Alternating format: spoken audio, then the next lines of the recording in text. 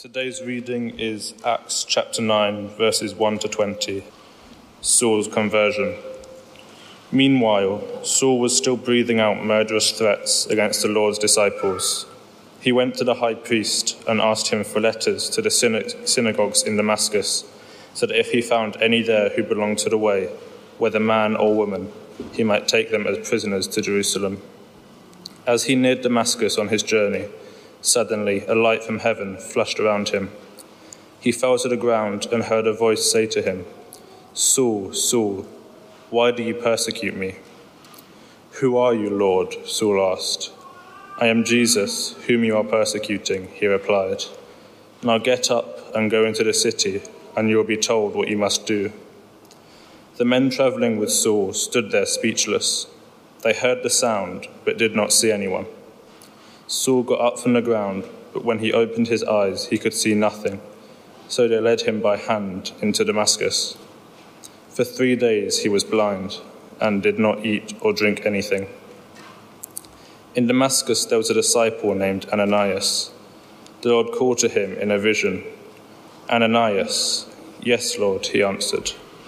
The Lord told him, "Go to the house of Judas on Straight Street and ask for a man from Tarsus named Saul, for he is praying. In a vision he has seen a man named Ananias come and place his hands on him to restore his sight."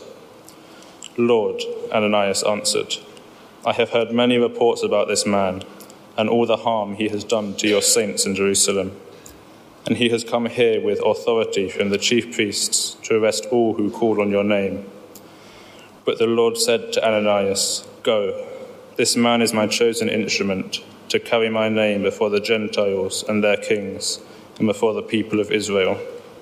I will show him how much he must suffer for my name." Then Ananias went to the house and entered it. Placing his hands on Saul, he said, "Brother Saul, the Lord Jesus, who appeared to you on the road as you were coming here, has sent me so that you may see again and be filled with the Holy Spirit." Immediately, something like scales fell from Saul's eyes, and he could see again. He got up and was baptized. After taking some food, he regained his strength. Saul spent several days with the disciples in Damascus. At once, he began to preach in the synagogues that Jesus is the Son of God. This is the word of the Lord. May I speak in the name of the Father, and of the Son, and of the Holy Spirit. Amen. Good morning. How are we all doing? I'm thinking you're all doing a lot better than myself. But it is humbling to be in your presence this morning. And for those who don't know me already, my name is Ivan. I am an ordinand in training, which means I am training to become a priest.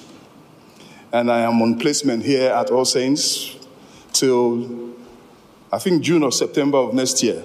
So it is, as I said, very humbling to be with you this morning to share in this story that we've just heard read. It is a story for me that brings so many images to my mind. I do not know about you, but when we read or when I hear this story read to me or when I read this story,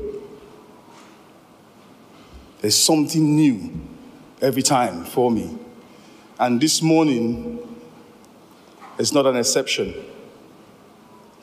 It is the story of Saul's encounter with the risen Christ as Saul journeyed on to Damascus. That's it. Sermon is done. No, but seriously, that encounter on the way to Damascus must have been clearly one of Luke's favorite stories to tell. And I'm now imagining people asking, Luke, where did Luke come in all of this?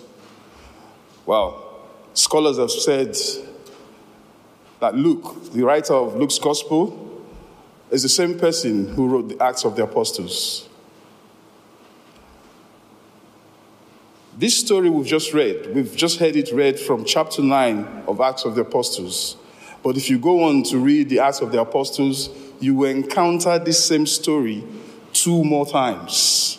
You will encounter this story in Acts 22, verses 6 to 16, and also in Acts 26, 12 to 18. So this must have meant a lot. And remember, in them times, these things were written in scrolls and they were expensive. And for somebody to write the same story 3 times, what does that say about the story? More importantly,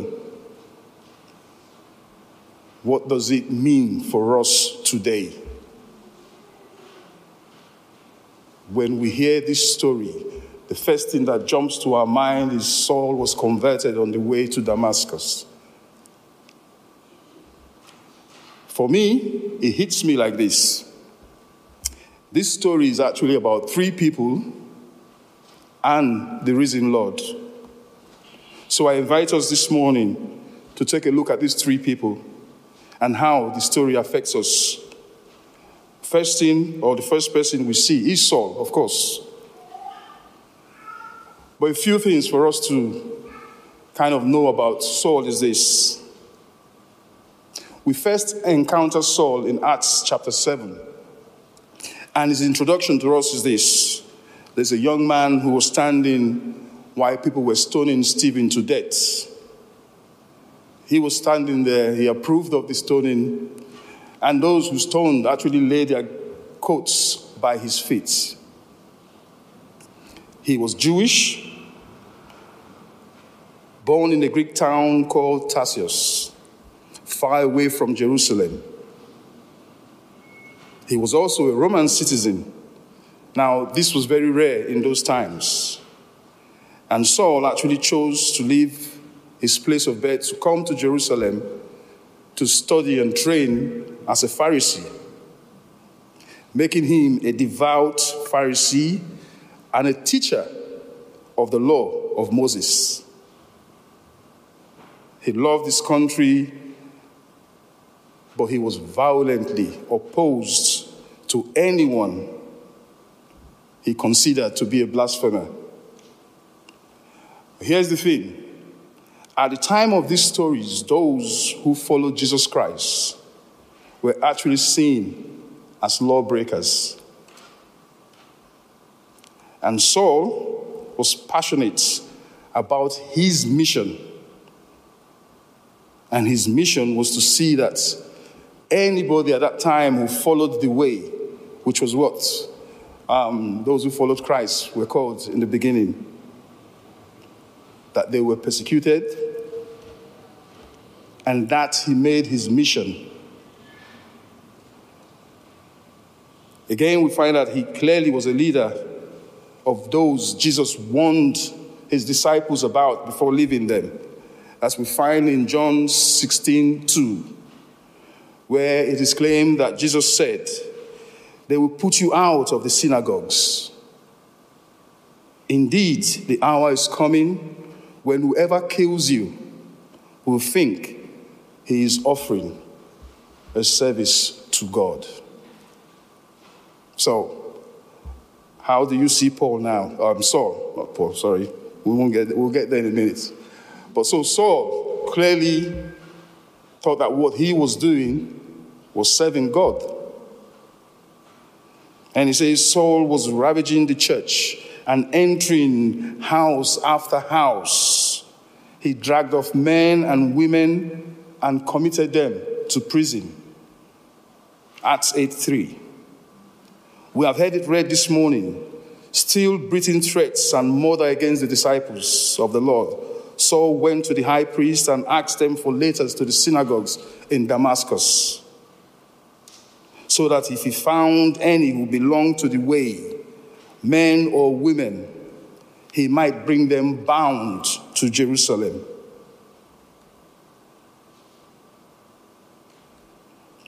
As he was going along and approaching Damascus, suddenly a light from heaven flashed around him. He fell to the ground and heard a voice saying to him, Saul, Saul, why do you persecute me? He kind of realized that he was talking to an authority bigger than the authority that he was following, because he answered and he asked, "Who are you, Lord?" The reply came, "I am Jesus, who you are persecuting."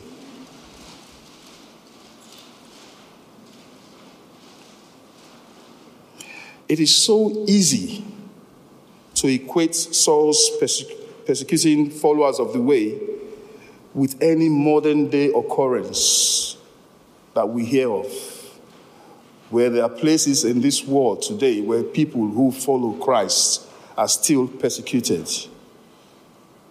And what joy it is for us to live in a society where that is not happening, where we can freely proclaim the name of our risen Christ without fear of anybody coming to say, "Why are you saying that name?" You can only understand it if you actually go out there and see. I come from Nigeria originally. There are places in the northern part of Nigeria where Christians are daily persecuted, where Christians are slaughtered because they call on the name of Christ. And a few miles down from where this happens, no such thing takes place. And so it is on us as Christians to continue to pray for those who find themselves in situations or places where they are still persecuted for calling on the name of Christ.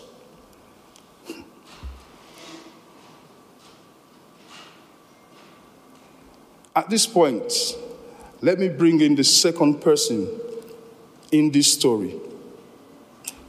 Verse 10 tells us, "Now there was a disciple in Damascus named Ananias. The Lord said to him in a vision, 'Ananias,' he answered, 'Here I am, Lord.' The Lord said to him, 'Get up and go to the street called Straight, and at the house of Judas, look for a man of Tarsus named Saul. At this moment, he is praying, and he has seen a vision of a man named Ananias come in and lay his hands on him so that he might regain his sight.' But Ananias answered, 'Lord, I have heard from many about this man, how much evil he has done to your saints in Jerusalem. And here he has authority from the chief priests to bind all who call on your name.' But the Lord said to him, 'Go, for he is an instrument whom I have chosen to bring my name before Gentiles and kings and before the people of Israel. I myself will show him how much he must suffer for the sake of my name.'" Did you hear that? This is the same person that we were told is ravaging the church, entering house after house, dragging off men and women and committing them to prison. Ananias has actually just said again to the risen Lord, "This man is evil." And Jesus Christ says, "What? I should go see this person that's killing everybody?" Bring it back to today. We are all disciples of Christ. I just mentioned the place in Nigeria where they still kill Christians. If that message were to come to you today, and that name changes from Ananias to your name, or maybe let me use myself. Ivan, go to Nigeria and go save those people, or go, there's somebody there that I want you to meet. And when you meet that person, life will change for the others there. I'll be like, my passport is expired.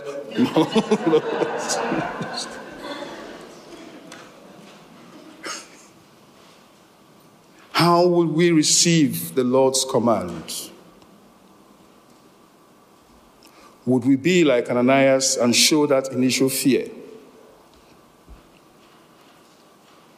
While we ponder that within, I think it's the right time to bring the risen Christ in here.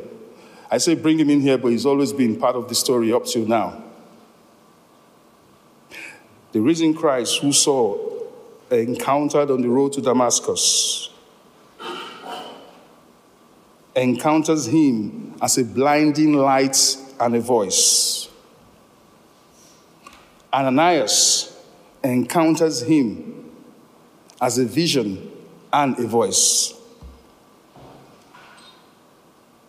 The risen Christ is more than that man from Nazareth. The risen Christ is the power of God's promise that there is life beyond death. There is peace beyond fear. And there is unity beyond boundaries of race, religion, and politics. The risen Christ who told Ananias, go, for he's a chosen vessel of mine. The risen Christ who sent Ananias to go to Saul had authority more than those who actually sent Saul to come persecute him. Because as we go on, Scripture tells us Saul becomes the Apostle Paul. Saul becomes the Apostle Paul who spread the good news of Jesus across the Roman Empire, the one who fought for racial unity between Jews and Gentiles. We need to understand something. The risen Christ that Saul encountered is different from Jesus, who the first disciples encountered, because he was truly human. They fished together, they ate together, they fellowshiped together. That was Christ in human form. So as Saul encountered the risen Christ, when the disciples became apostles, they also encountered the risen Christ. The risen Christ shines light into our darkness. And more importantly, the risen Christ transforms. Both Saul and Ananias were transformed when they encountered the risen Christ. Because the light of the risen Christ transformed their lives, disrupted it a bit, transformed it, and changed them into a new way of seeing.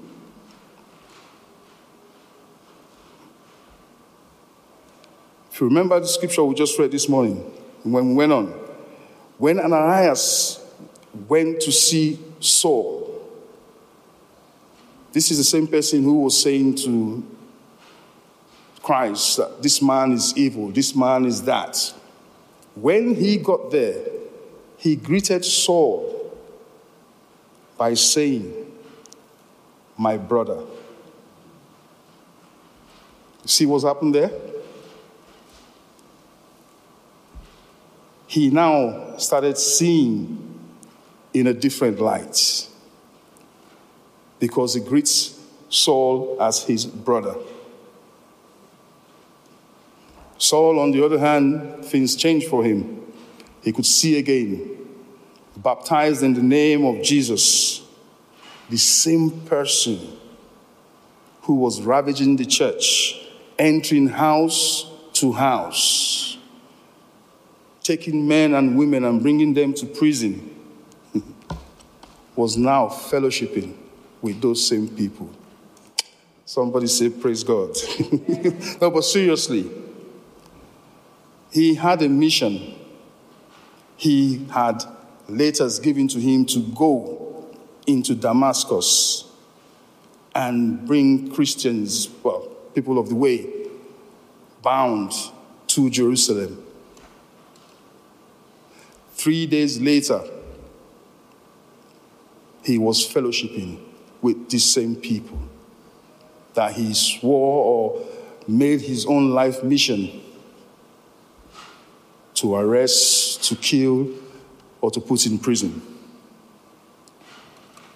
My brothers and sisters, both men, before encountering the risen Christ, lived in a shadow. Ananias lived in the shadow of fear. Saul lived in the shadow of hatred and self-righteousness. Encountering the risen Christ transformed them. From the time they met and looked at each other, all they saw was a fellow human being standing in front of each other, created in the image of God and worthy of love and respect. This is where we meet the third person in our story. Remember I said the story was about 3 people and the risen Christ. We have met Saul. We have met Ananias. Why guess? Who is the third person? Well, that person is us. It is you. It is me. So here's a question for us today. What are the shadows in which we hide? What are the reasons that cause us to see a person who is different than us and live in fear and hatred? I ask because every time we do not see the other as same, but see a person different and live in fear and hatred, instead of seeing a human being created in God's likeness and image, we are on the road to Damascus.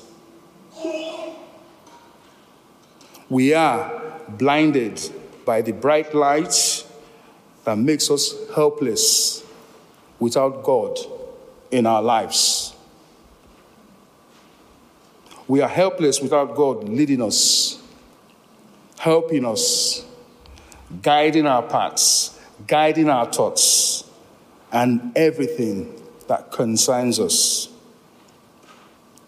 We are not alone.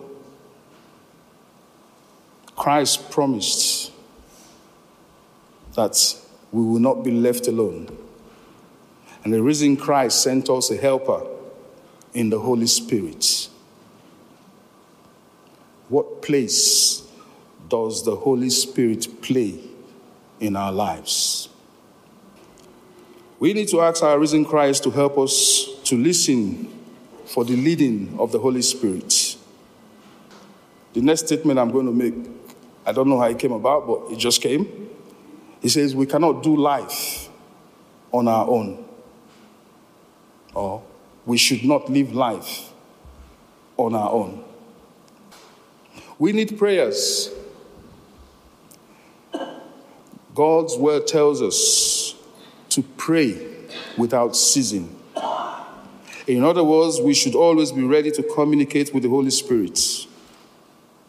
Because if we don't, and we neglect to pray, we snuff out the Holy Spirit in our lives.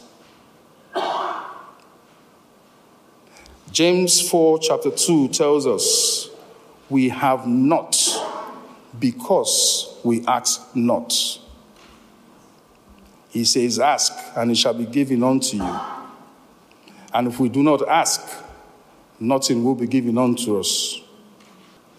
When we also neglect to study God's word, we snuff out the Spirit. See, we need the Holy Spirit to teach us what the word means, to use the word to encourage, to discipline, and instruct us. Where are we today? Remember, both Saul and Ananias were transformed when they encountered the risen Christ. Both men encountered the light of the risen Christ and were transformed. Again, I ask, what about us? There really isn't much to say about this. As we sit, let's begin to search our minds from within. Let's begin to confess. It's quite interesting when we came in this morning and we were praying. I was thinking it, Reverend Jenny was praying it, and I thought, wow. And I had to share. Why was I thinking what she was praying? And I said something like, there is a reason why we're all seated here in this building. Oh, and my apologies for those watching online. I beg your pardon, I didn't say hello, but yes, same to those who are watching us online. There is a reason we could be any other place, but we are here. Why are we here? We're all linked together. There is something. And all we need to do is open up to the Spirit and open up to one another. We need to open up to the Spirit and open up to ourselves. And so as I invite the worship team to come back, can I please ask if you can stand?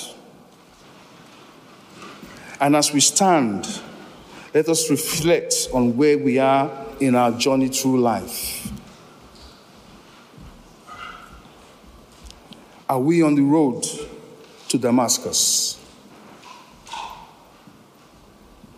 Have you met the risen Christ?